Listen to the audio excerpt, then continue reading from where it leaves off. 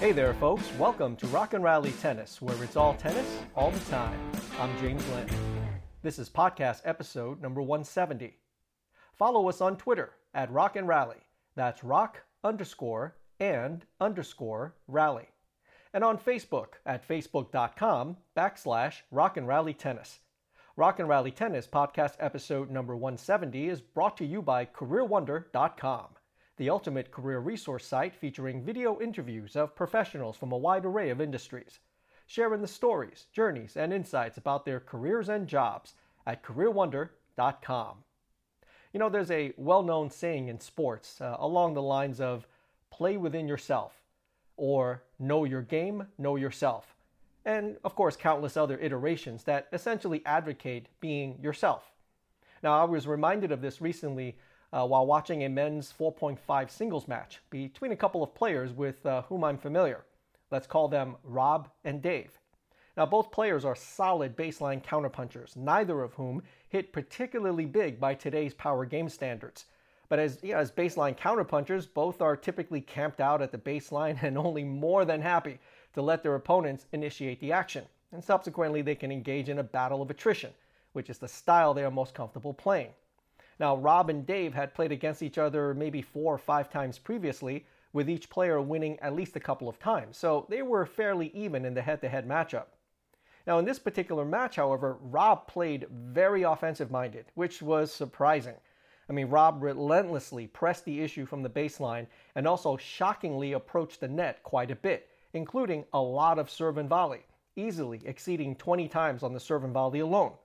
To say that it was out of character for Rob to serve and volley is one heck of an understatement.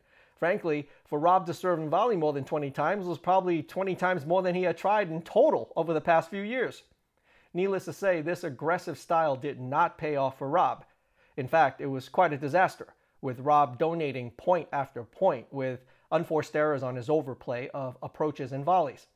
For some reason, Rob felt compelled to play this aggressive style, thinking somehow it was a good idea, despite never previously displaying the capability to effectively execute or even the inclination to employ this tactic.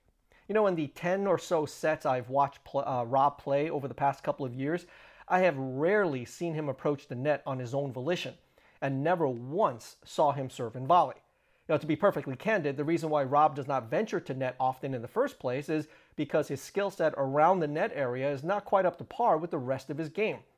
To me, this was yet another example of a player kind of losing track of his game identity, perhaps trying too hard to play to an opponent rather than simply being himself and playing like himself.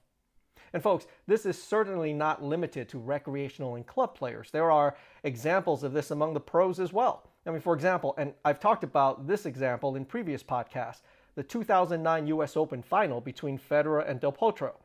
Federer was up 2-1, but for whatever reason seemed content to just exchange power groundies from the baseline against Del Potro, who at the time was just 20 years old and for all intents and purposes had only one reliable weapon in his arsenal, albeit a huge one, and that being, of course, his forehand.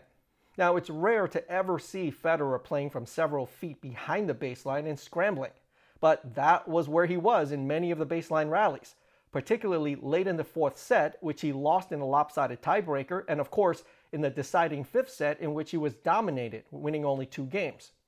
Federer got overpowered by Del Potro, which is nothing to be embarrassed about, of course. But this is Federer we're talking about. It was one of the very few instances I had seen of Federer where he did not play like himself and was very much out of character. Everything from his strategy and tactic to his overall play, and more notably, his unwillingness to make adjustments, particularly in that 5th set, when he was clearly getting blown off the court from the very beginning of that set. For Federer, these kind of moments have been few and far between throughout his illustrious career, but it did cost him in this US Open final. Now, another example, I grew up a huge fan of Boris Becker, who won 49 singles titles, including 6 Grand Slams in his career. Now, I would describe Becker's brand of power tennis as, for lack of better description, a real bullying style of tennis that incorporated a lot of power serve and volleys, big returns on serve, and of course, heavy crushing ground strokes. But for all of Becker's success, he never won a title on clay. Why? Well, in my opinion, and I say this as a huge Becker fan, It was very frustrating for me to watch him play on clay because when he played on clay, he did not play his game. He didn't play like himself. It always seemed as if he was hell-bent on proving that he could win on that surface and beat the so-called clay court specialists at their own game from the baseline rather than simply playing his style, his brand of power tennis. Even John McEnroe and Stefan Edberg, whose serve and volley games and flat ground strokes were not ideally suited for clay, managed to win a few titles on clay.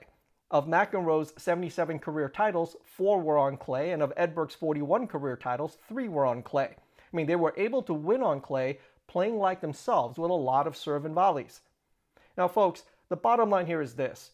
Regardless of the level at which you play, you've got to know your game, which includes your strengths, weaknesses, comfort zones, tendencies, etc. And most importantly, when you step onto the court for your match, be confident in knowing yourself and your game. Play your game. You've got to be you.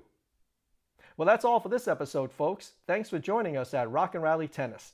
Please subscribe to our podcast at rockandrallytennis.com. I'm James Lynn. See you next time.